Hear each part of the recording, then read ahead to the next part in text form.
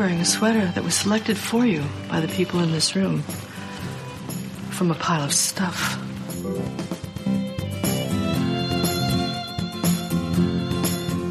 Give me a full ballerina skirt and a hint of saloon, and I'm on board.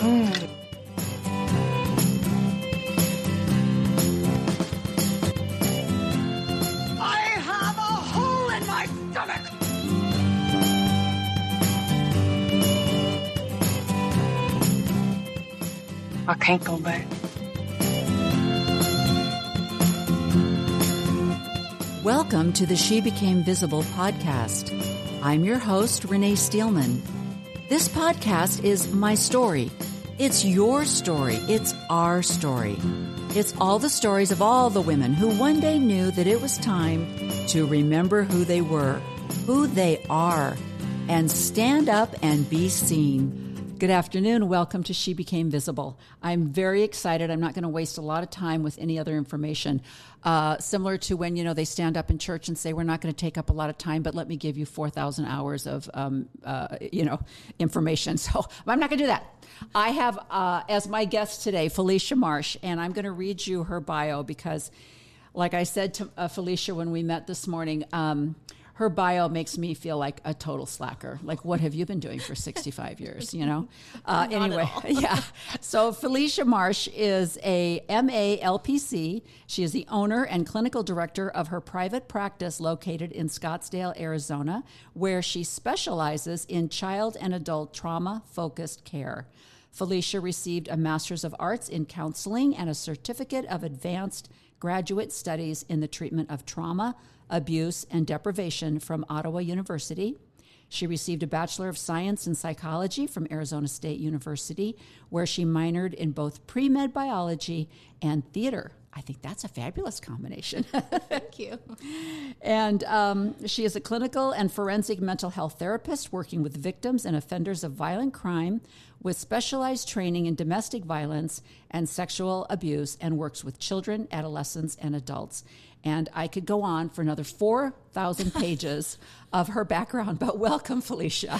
Thank you so much. Thank you for having me. Oh, my gosh. And the reason I contacted Felicia is because, as many of you know, there is a big storm in the world of news concerning the Church of Jesus Christ of Latter-day Saints and a very severe sexual child abuse case in Bisbee, Arizona.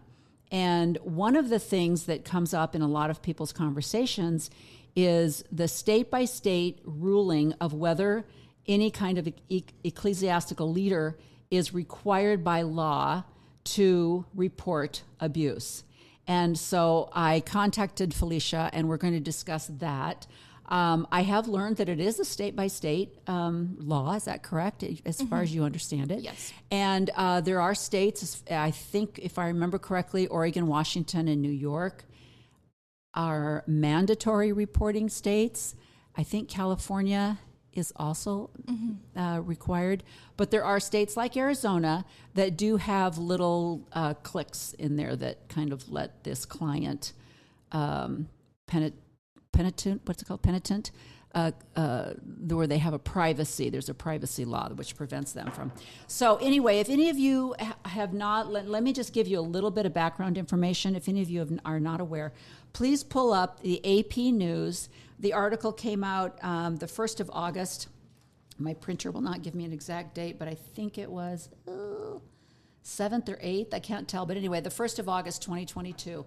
The article was written by Michael Resendez, and he is the reporter who broke the story of child abuse in the Catholic Church, and he was the focus of the movie Spotlight that talked about the Catholic Church and the problem they were having with child abuse. So he wrote this article, and as I mentioned, it was about a family in Arizona with a severe case of child abuse. So I contacted Felicia, and I said, "Are you aware of this?" And she said, "Oh, yeah." So tell me, you mentioned that you are kind of, your specialty is helping people that have had sexual abuse, trauma, or other kinds of sexual abuse. So tell me how you fell into that. Was that something that you decided right out of your learning that this was an area that you wanted to focus on? and then also go into your experience now as a therapist and what you're running into. Sure. So I grew up knowing that I wanted to be a therapist by the age of 12. Oh my gosh. Yeah. So I had a lot of personal experiences growing up that kind of led me in that direction, including growing up with abuse in the home. And I won't get into specifics, Sure. but I definitely have experience with that. And then knowing others growing up with similar issues and situations, it just became a big passion of mine. So I started studying it at a very early age, and just took my life and education in that direction. And now, like you said, I do have my own private practice, and I work with victims of sexual abuse, domestic violence, other types of abuse and trauma. And I do work with children and adults both. And then, I'm sorry, what was your other question? Well, the question was, when did you kind of start area of focus became sexual abuse or sexual trauma? And do you see that as more of the people that are coming to you, is that the trauma that they've dealt with more than other forms of PTSD or something like that? Is that what you deal with most? Yeah, I would say the majority of my cases are split between sexual abuse and domestic violence. So lots of adult domestic violence victims. But I'm actually a board certified sexual abuse expert. So people do seek me out because of that sexual abuse expertise. I actually specialized, I guess, in sexual abuse after I graduated with my master's degree, and while I was working on my initial licensure for my independent license, I worked at the Resolution Group in Mesa, working with both victims and offenders of sexual abuse. So that's where I got the bulk of my sexual abuse training, and then I just took that into my own practice. Okay, is that center in Mesa, is that for only people that have suffered with some kind of sexual abuse? They actually do work with child victims of all trauma, but they started out strictly as sexual abuse. Okay. I'm curious to find out. I was listening today to some statistics, and they were saying that Utah is the highest statistic ratio of child abuse in the nation, with Idaho coming in second, and I believe California coming in third. Or it could have been all three of them rank higher in statistics as children, of course, females more than male, but the statistics are higher in Utah, Idaho, and California. And ironically, the number of Mormons in a state, completely disregarding any kind of abuse, but just religiously, the number of Mormons in the United States, the highest number is Arizona, Idaho, and California. So I think that's a very, like I heard, it's not a causation, but it's definitely a correlation. And so I think that's very interesting. And I think it's a little bit hard to kind of separate those two things from the relationship between the church and the dogma that goes behind some of the way the church handles discretions in a lot of different areas. But so I know when we talked on the phone, you mentioned that you deal with a lot of people that come from fundamental religions that have this problem with sexual abuse. Can you talk about that a little bit and why that is, you think? Yeah. So with these fundamental Christian or just fundamental religions in general, there is a lot of dogma, and they are very controlled and sheltered within those communities and those cultures. So they typically only associate with other people in that particular religion or organization. So they are very sheltered. They don't get a lot of outside influence or experiences. So they just don't know what they don't know, in addition to being indoctrinated with very puritanical beliefs and standards. It's just sort of a perfect breeding ground to create victims, and there's no checks and balances for the perpetrators. Do you find that in primarily the Abrahamic religions? So you've got, the Christians, Jewish, Islam, Muslim, where there's a very high patriarchal hierarchy, and so it's a very male-dominated religion, and so does that contribute to the amount of sexual abuse that goes on in those groups or communities? It certainly could. So theoretically, yes, the more patriarchal a particular religion is, of course, the more likelihood they are to protect men in that particular religion. I don't know that we have the statistics necessarily on all of the different religions and cultures and sexual abuse. At least I can't recall specifically, but there is definitely a correlation there. Sure. And I wonder too if some of the what do you think some of the elements are? Like you said, the isolation is one, where they're almost instructed religiously to stay away from people that are in the world, or stay away from people that don't believe the way you do because they might, harm your faith or somehow persuade you. So that's one thing that they have in common. And then there's the purity culture, which goes along with the modesty culture, which seems to be thrown on women, not men. And, that's one of the things I struggle with a lot, because there's so many wonderful people that aren't as black and white thinking as I was trained to be. I mean, I grew up in a black and white thinking family, and then the church that I belonged to formerly was very black and white. It's either good or bad. Yeah. And so I struggle with it. And I really admire people who can look at the gray areas and give space for other thinking.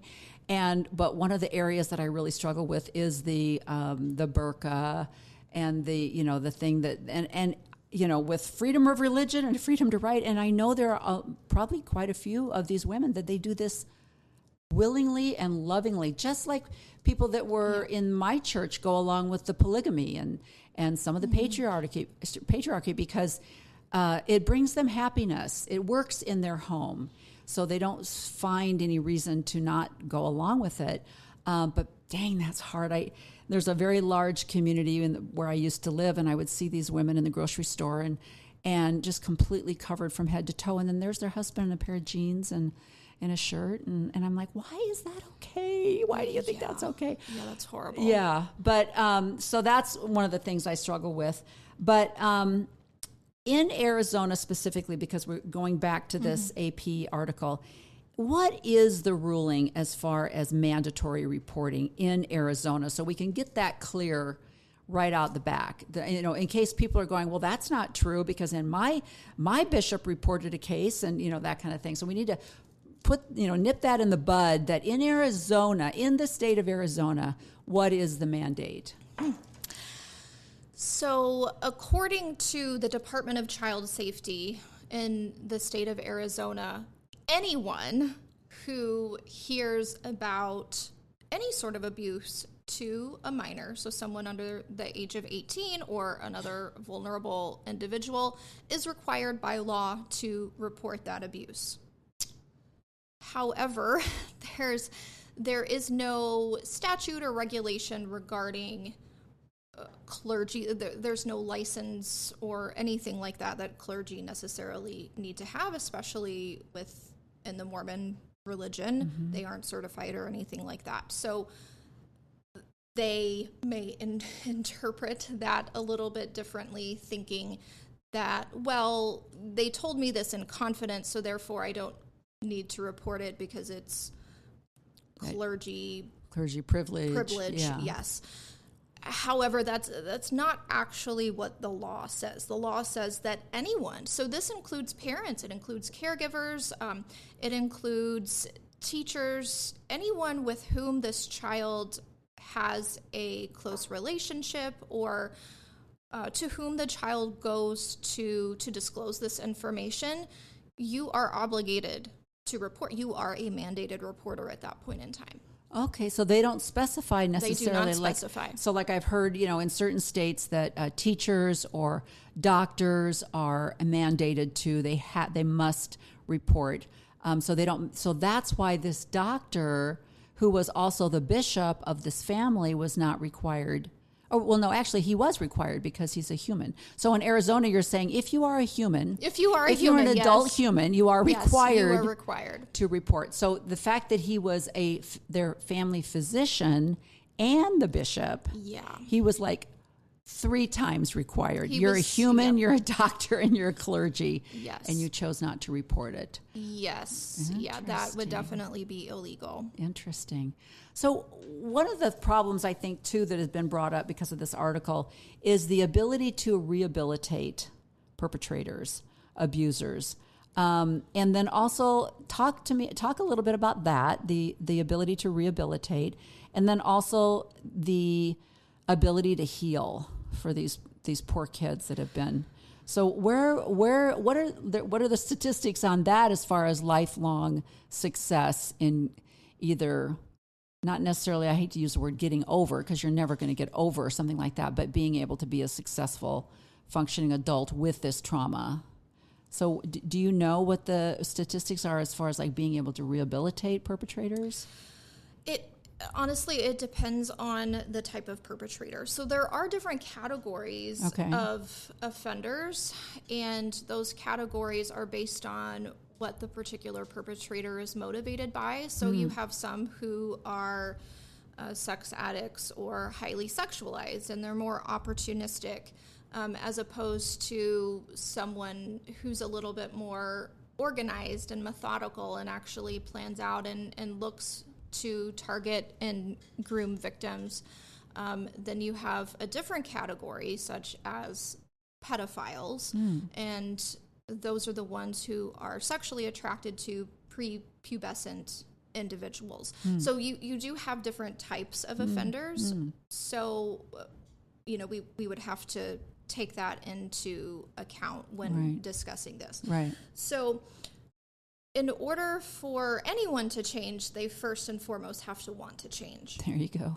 That's always true. You can lead a horse to water, right? That's the old saying, the old cliche. So even if they're mandated to go to treatment through a court order, probation, etc., that doesn't necessarily mean that they're going to take it to heart or that they are going to change their sexual desires or motivations. What we do see oftentimes is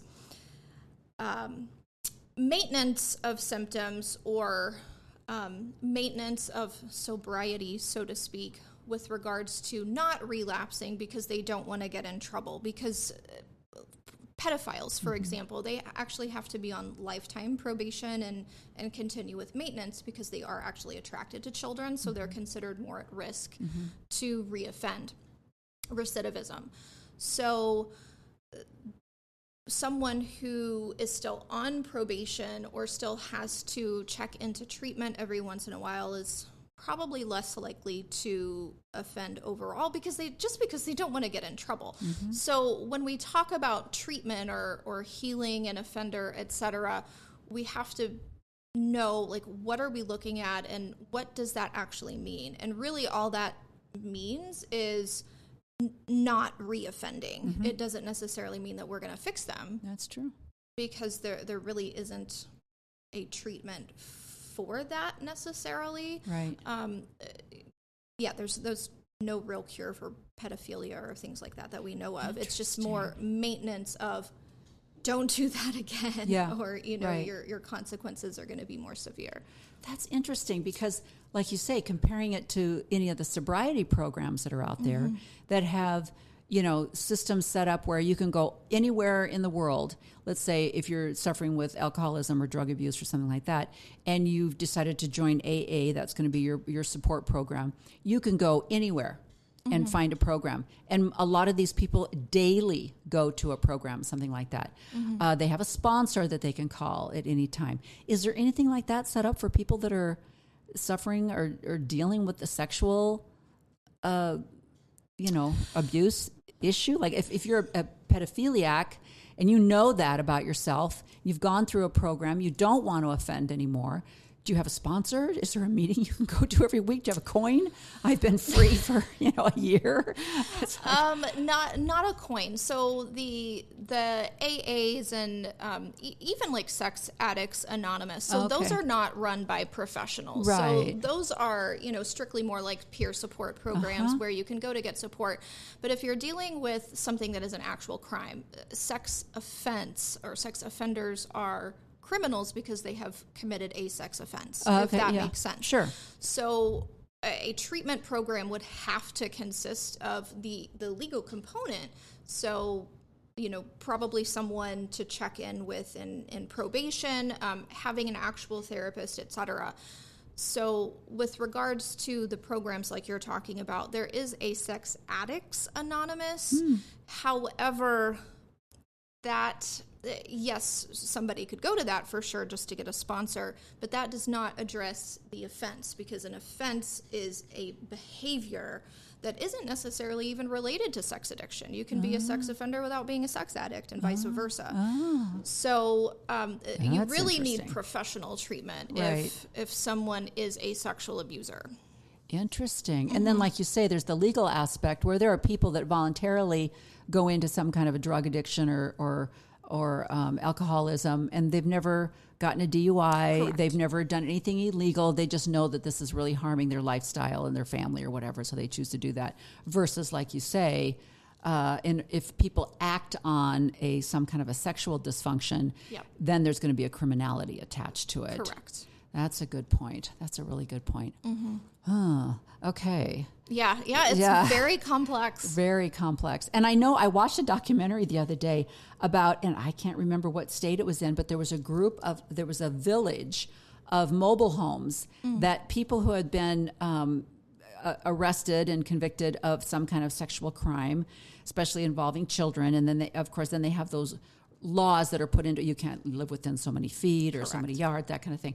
So they have started this little village that these men mostly live in because they want to be there to support each other. I thought, well, that's an idea. Maybe we should start these villages, But the one guy was admitting, he was saying, I am a pedophilia. I'm not going to get cured. I know this is my problem. This is what I've done. I really like living here because there's no temptation. We support each other. We're here for each other, yada, yada, yada.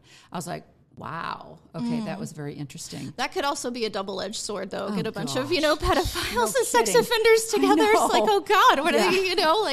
So, yes, on the one hand, that can certainly be supportive. But then it's like, oh, okay. But then also, do you have internet? Because that's a bad thing. Yeah, and they shouldn't have internet. Yeah, exactly. So those who actually do have pedophilia typically, like I said, have to be on lifetime probation and maintenance, and they're not allowed to have internet access. Right.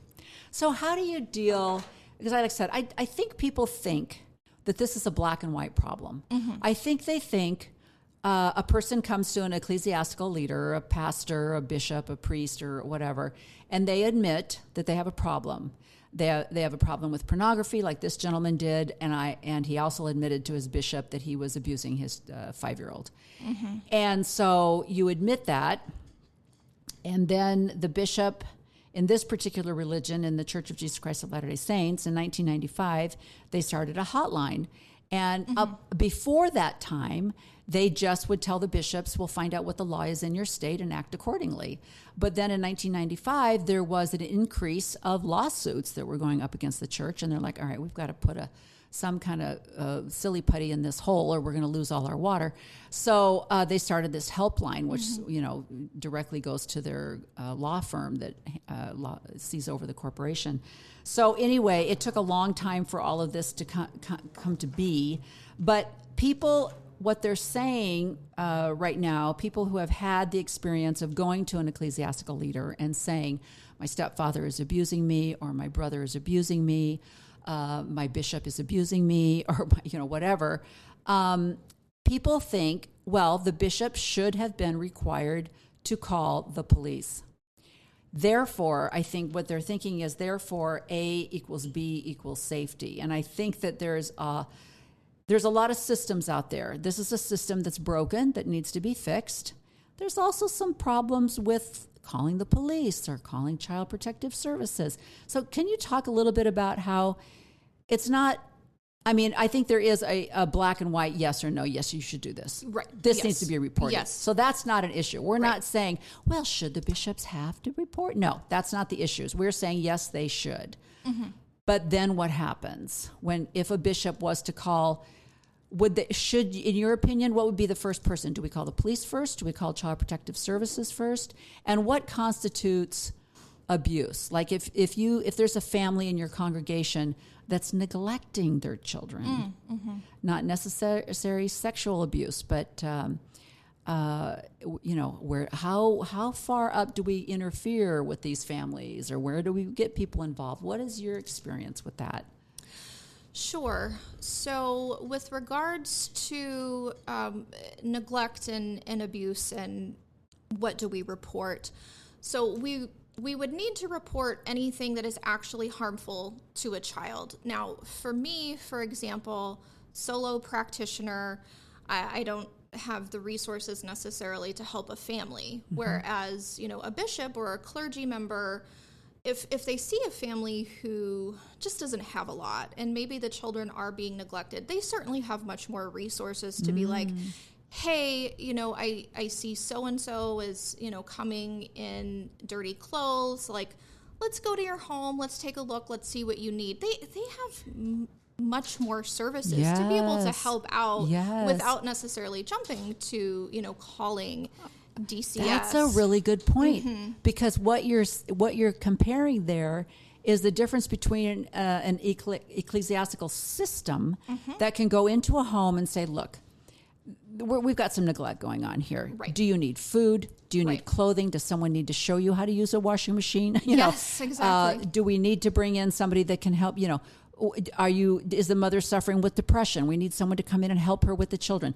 That's something that maybe a bishop could be told by someone else, because these people are not therapists and they're not professionals, but say, I think we could handle this locally.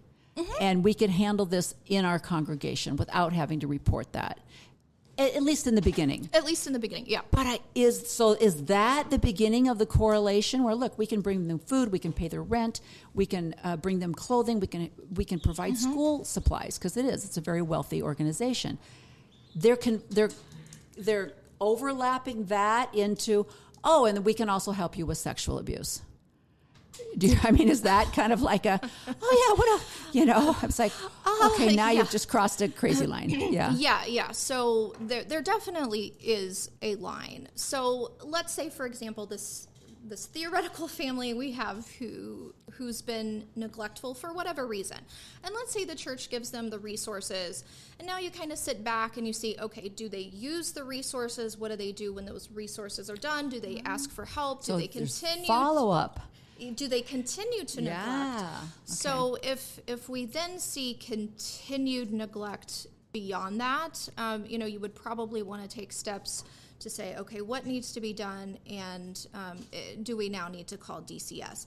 However, there is definitely a line that is crossed when it comes to abuse. Abuse is much more black and white. So let's say a child comes in with bruises and says, mom or dad hit me with a belt, or they hit me with a baseball bat, or they kicked me, etc. Then we would have to report that, because that is a firsthand report of, this person did this to me, and you're a mandated reporter, so now you have to report, hey, somebody in this home is hurting this child. The same with sexual abuse. Sexual abuse of any child is a crime. That is an automatic report. So whether it's so-and-so touched me over the clothes, under the clothes, doesn't matter. You have to make a report on that. That would include exposing yourself to children, taking photos of children naked, having them pose, showing them pornography, etc. That's very interesting, because that completely absorbs everything that was talked about in this article. Everything you just described was in that, very obvious that, and that there was people. They said when the Homeland Security came to the home, there was cans of lubricant, or laying around. Hello, that's more than a red flag. Much more than a red flyover. flag. You know, And I mean, so there were so many indications exposing himself, openly watching pornography in front of the children. Yeah. It wasn't just, there were 6 children altogether, and 3 of them were abused. So, and I don't know if they were boys, girls, or if all 3 were the girls. I know 2 of them were girls.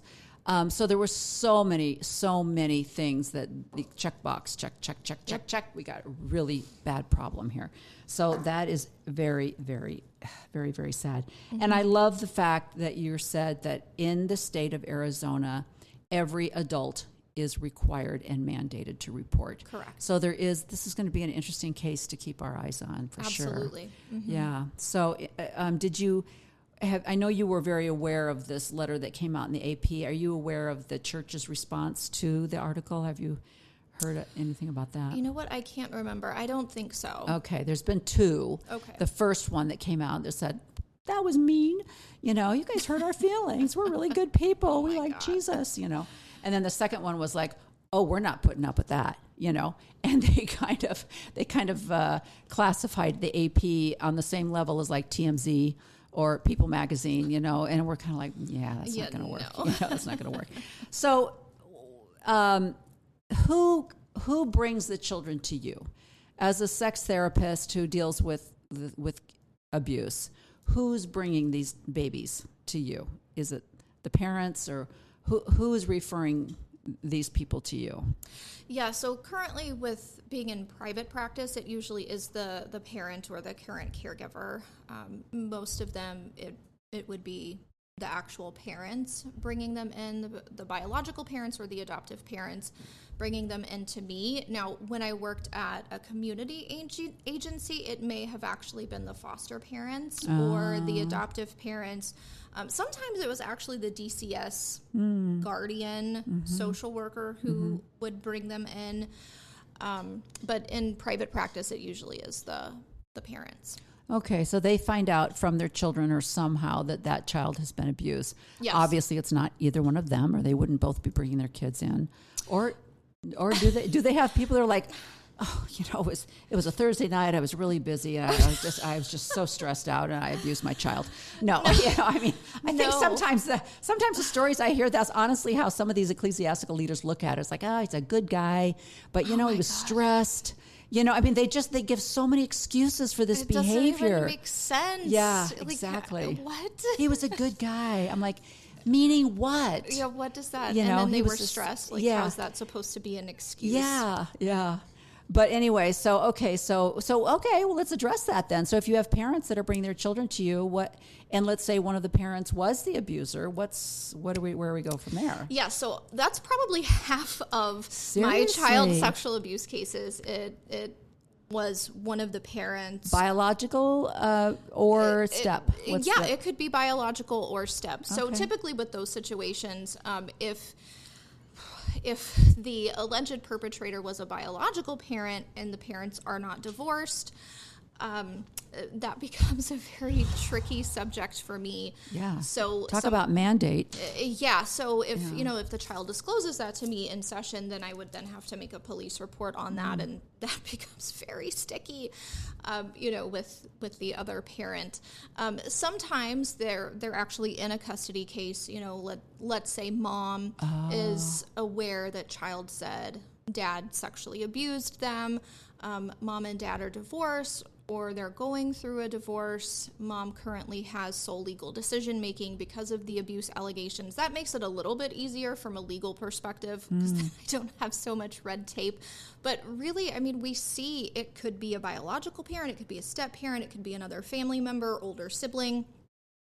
There's just so many different people in someone's life it could be. Right. Wow. So that whole idea that the secrecy policy that I know the Church of Jesus Christ of Latter-day Saints is just completely enveloped in the idea that secrecy works, and that secrecy is the way that we keep everything rolling, and started in the very beginning of the church. And I don't understand why people don't see that behind every form of abuse there's a secrecy there's code. always yeah. And so the idea that we keep silent to, like you were saying, okay, so now we're gonna come and see a therapist, but we want to keep this private. We want to keep it in the family and that kind of thing. To save the family. I have to let them know, heads up, I am a mandated reporter and I will report. And, sometimes I have told parents, like, look, the child already told you that they were sexually abused. You actually need to be the one to make a report, before I ever start working with them. Okay. And sometimes the parent will say, well, I really don't want to. And I said, well, you are a mandated reporter, and if you don't protect your child, you can actually get charged with neglect by DCS for failure to protect, like, what's wrong with you. So, right. Interesting, because I know in this particular case, they were, allegedly, they were told by the church attorneys to encourage other people to report. So, like, you don't report, but can you get the wife to report, or can you get somebody else to report? And she, one of the things that made me just absolutely was on the second response from the church, they kind of put the two parents together, and they said, neither one of the parents did anything, and the wife served some jail time. The husband committed suicide when he was in custody of the police, and so almost like, well, it was both their fault. And it was like, okay, we need to talk about the abused wife, and where that, and even the bishop, who was the doctor, aka also the family doctor, acknowledged that she was a textbook case of the abused wife syndrome. She had checked out. She was like empty. He could see she was hollow inside. Yeah. And she did serve some time. But so how do you do your job, first of all? I don't know how you do your job. But I mean, how do you deal with that? So you've got both parents coming in. Let's say they've got a custody thing. Yeah.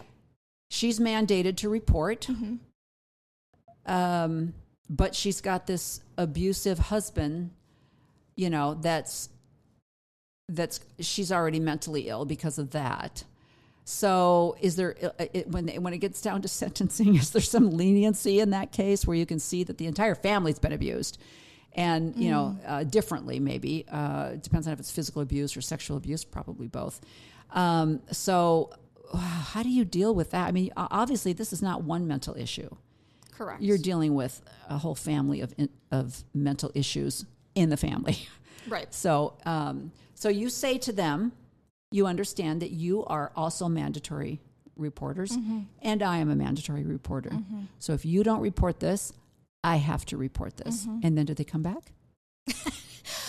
We'll see you next Thursday. Sometimes people do. Like, sometimes parents actually appreciate, just how honest and upfront I am about certain things. And then there have been parents I've kind of scared off because they're like, oh man, she's, we want to keep this a secret in the family. Tell our family she's going to, So it really just depends.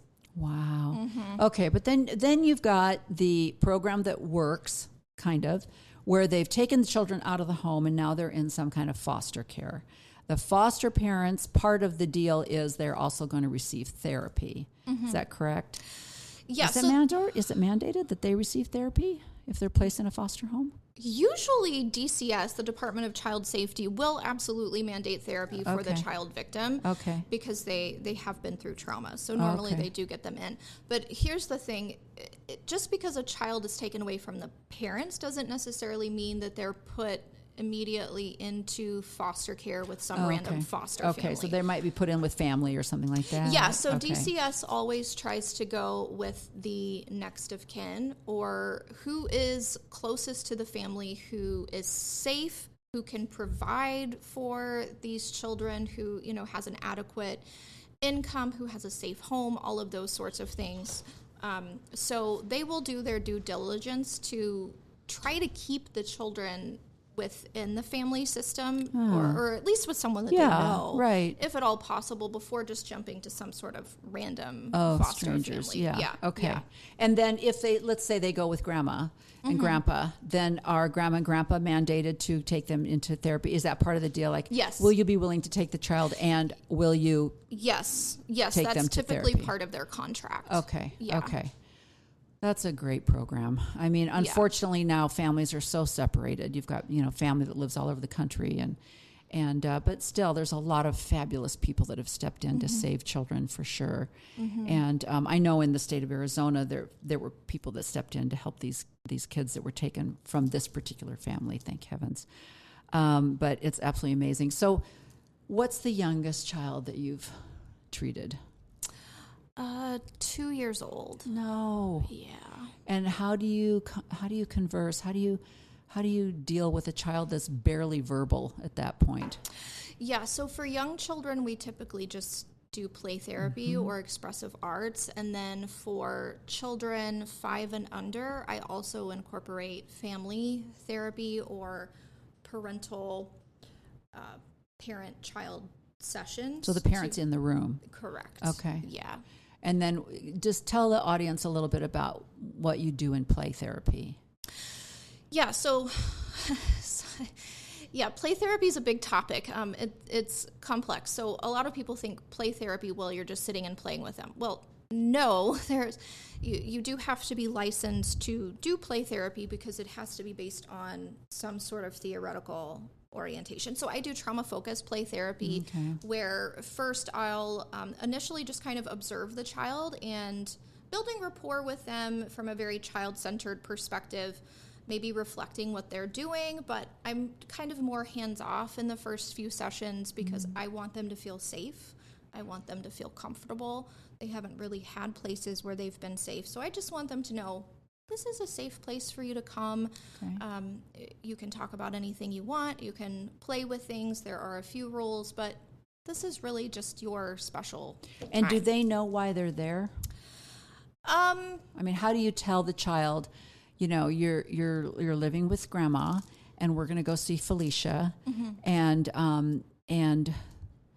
then what? I mean, then what do they say? Because Daddy hurt you and we want to Yeah, so most our of mommy them hurt you. I have to be fair. There are abusive women as well. Absolutely. Yeah, so typically speaking, children are going to know why they're going to counseling. Sometimes they may not, especially if they're younger and they're pre-verbal, you know, under 3 years of age per se.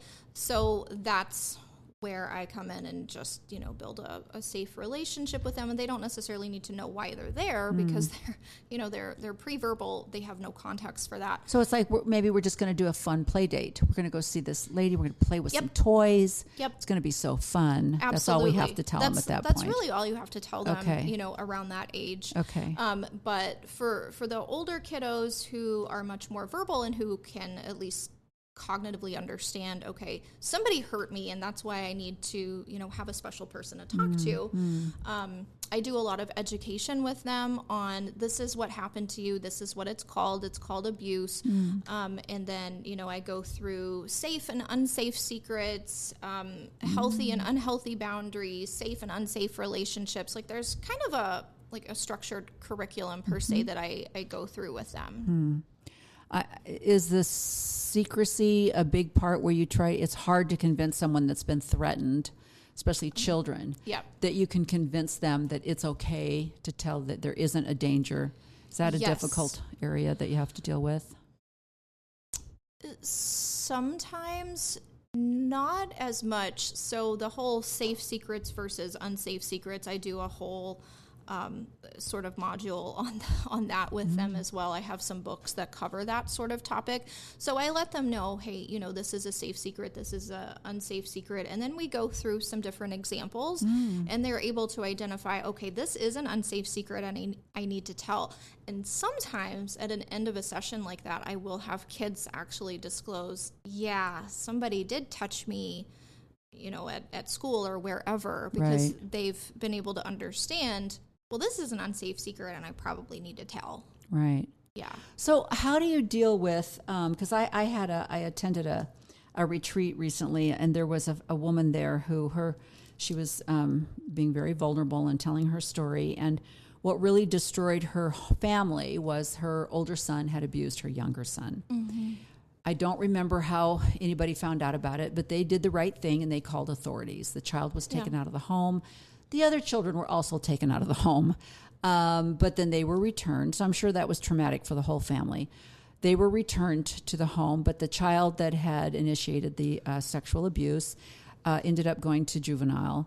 And he's now in his 20s, and he's been in and out of prison his whole life. Drugs, comes out of a session or a program of some kind, and within weeks he's back into drugs and been through rehab many, many times. It's basically destroyed his life. Yeah. And the child that he abused has done well. They were able to get family therapy, and he's done well. But this child was destroyed. Mm-hmm.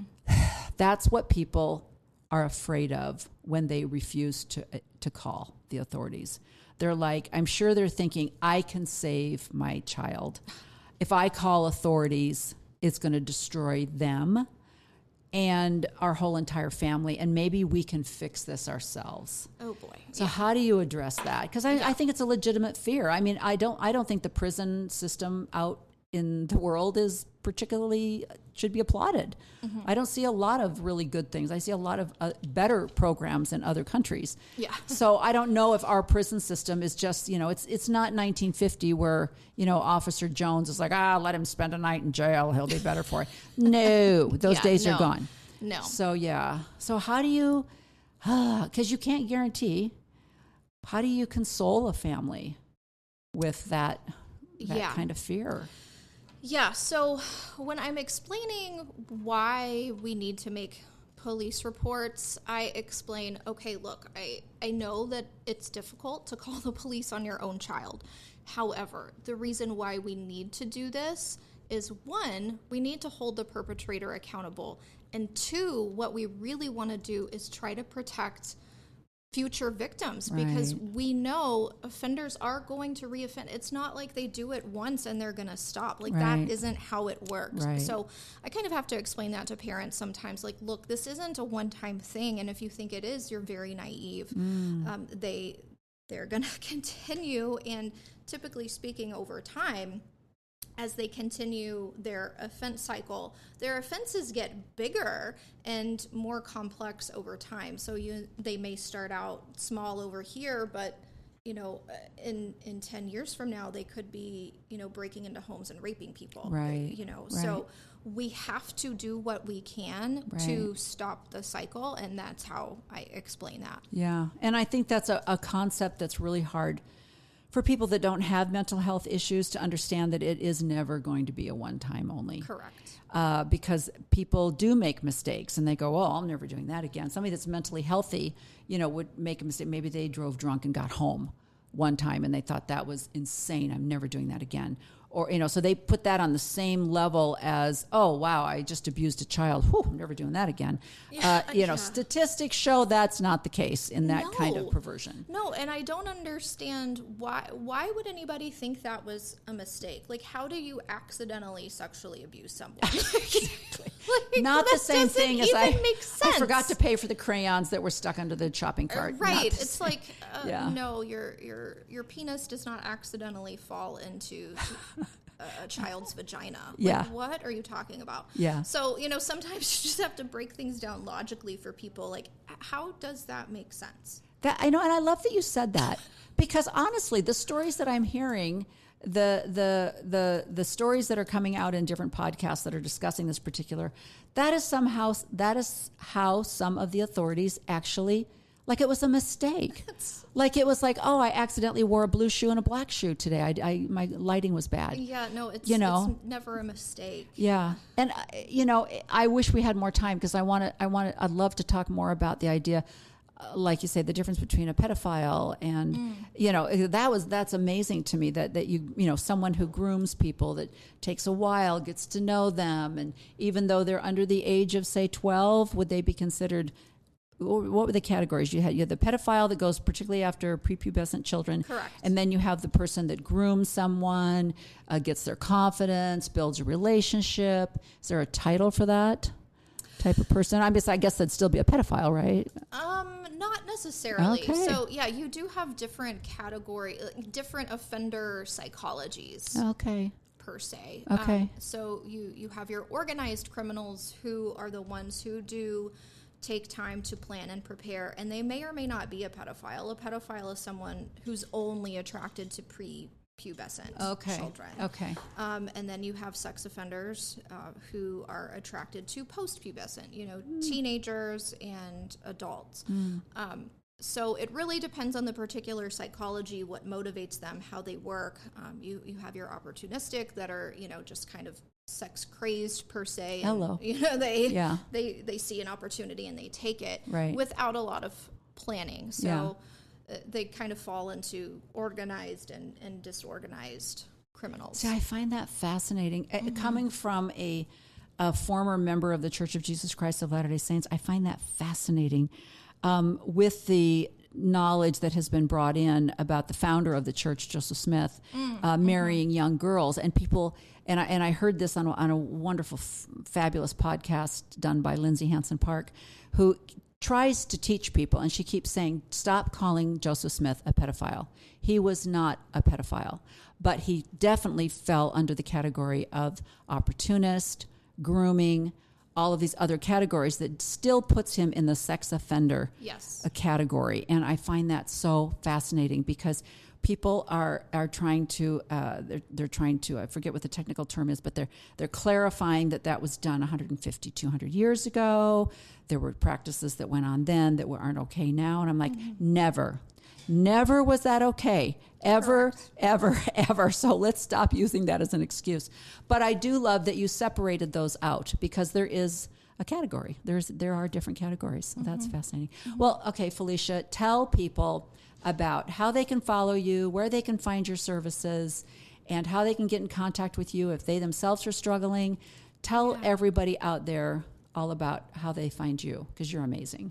Oh, thank you so much. Yes, and I'm happy to help anyone that I can. So I do have a website. It's lighthousecounselingaz.com. I also have a YouTube channel just under my name, Felicia Marsh, LPC. My Facebook and Twitter, I don't really do anything with those. So, but yeah, you can find me on my website and then on YouTube. Okay, and I'll put those links in the podcast so people can click on those and find you because you're absolutely fascinating. And Thank you so much. I just want you to know, truly, I admire you so much because it's a tough job. It's not necessarily you're not climbing 50 stairs with oxygen tanks and a full fireman suit on, but the saving that you're doing, you don't also get to take off. You don't get to take off the oxygen tanks and go home and go, whew, that was a hard day. I don't know how you sleep sometimes. It must be so, you have to do a lot of self-care. I do a lot of self-care, a lot of grounding, a lot of meditation. Yeah, and I thank heavens there's people like you. And I do feel like it's a calling. I do feel like people like you, they know from the, that they're listeners and their heart goes that direction. And, I see that, we have a severely disabled son and my mom, I remember my mom suggesting that one time, you should open up a home that takes care of severely disabled people. And I'm like, I didn't sign up for this. This was not my calling to take care of disabled children. But there are people that are. I mean, there are, so there's so many different categories of fabulous people out there that they just know the lane that they should go down.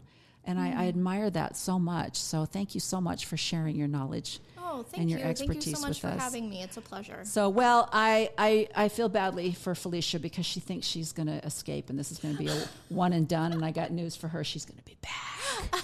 We're going to have her back.